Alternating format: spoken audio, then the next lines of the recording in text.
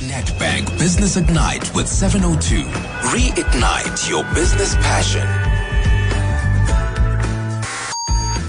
With Nedbank Business Ignite on 702, entrepreneurs get a platform to share their stories as well as a chance to win an incubation and media package to the value of 300,000 Rand. We've been asking you to enter your business. If you want to be one of the finalists, we'll be chatting to all week.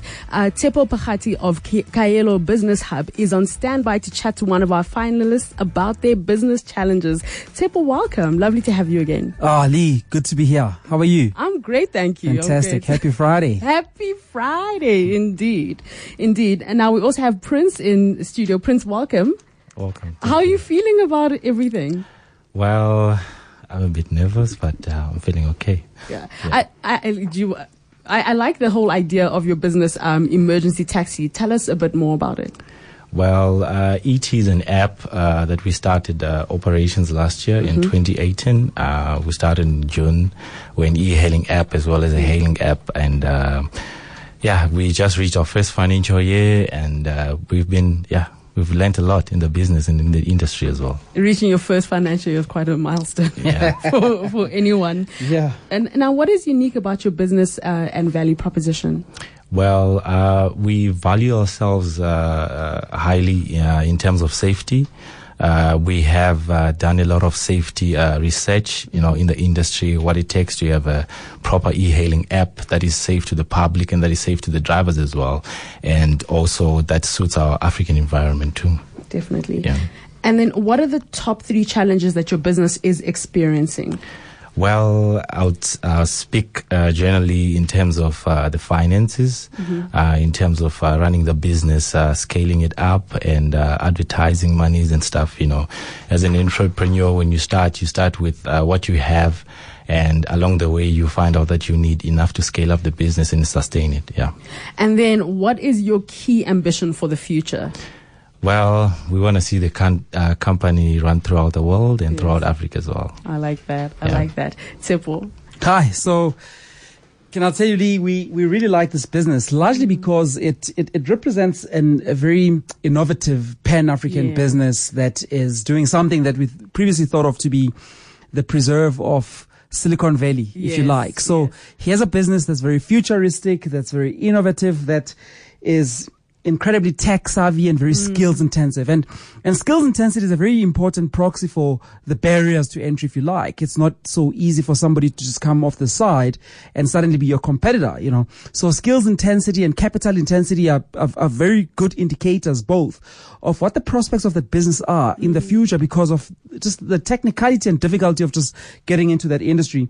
So just in terms of what they're experiencing, what Prince is saying they're experiencing challenges with, which is really just getting money operationally to make sure that the app itself is scaled up, it's sussed up, and it's a much better app, and getting money to finance some of the operational requirements and some of the assets they want to acquire.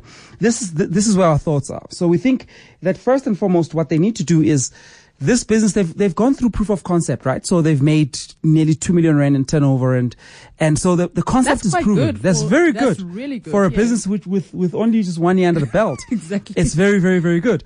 So it is now primed and ready to go to the venture capital market and raise money there, because it is not a business that is, in our opinion, that is structured to have sort of debt funding at this stage, because it hasn't broken even. It's going through a process of just really developing the app.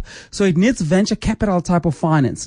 And lucky for Prince, there's the venture capital landscape in South Africa has been improving year on year. And there's a place now even called Silicon Cape, or if you are in Johannesburg, a place called Tsemologong, which is in Braamfontein, which are the places to go to try and speak to venture capitalists and get money for that operational requirements in the beginning of the business, at this stage, at least of the business.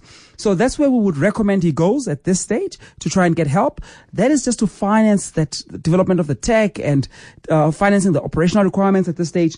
But the other thing that we think, you see, e-hailing is becoming more and more common. You've got Uber, you've got Taxify, and it won't be long before the meter taxi industry has their own sort of app. It's not too difficult to do. So what's going to make the difference in the long run, where the competition is going to be located, is going to be on your ability to use tech So all the emerging technologies, as they come about, you need to adopt them very, very quick. So early stage adoption of technology, as well as using data very well to create capabilities that are just out of reach for some of your competitors. Understanding the market better, understanding what the users need, what they're doing, what they're happy and not happy with, etc., and pricing it correctly for this particular market. And as you move around in Africa, which is your ambition, is to find out what those African markets look like using that data capability. And then you can build capabilities that are quite unique and very difficult to duplicate. Yeah. Sounds awesome. And I also want to echo what you're saying. It really is an authentic kind of African business, and bringing it into the whole tech space and the whole futuristic aspect is really amazing. Do you want to respond to anything, any of the advice that's been given to you? Yeah, definitely. I would like to, to thank him towards giving us such kind of advice. It's very, very useful for us. Like he's saying that the e-hailing industry, it's really getting a lot of people in the game.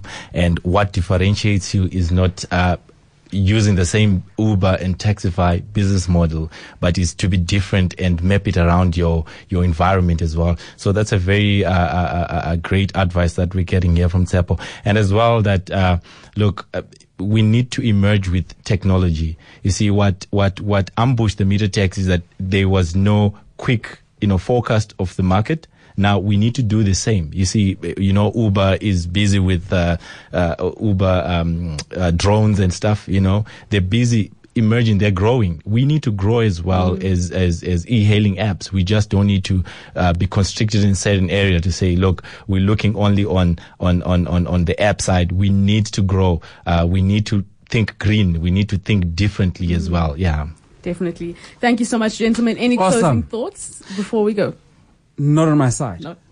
Good luck. All right. Thank you. And good luck to you.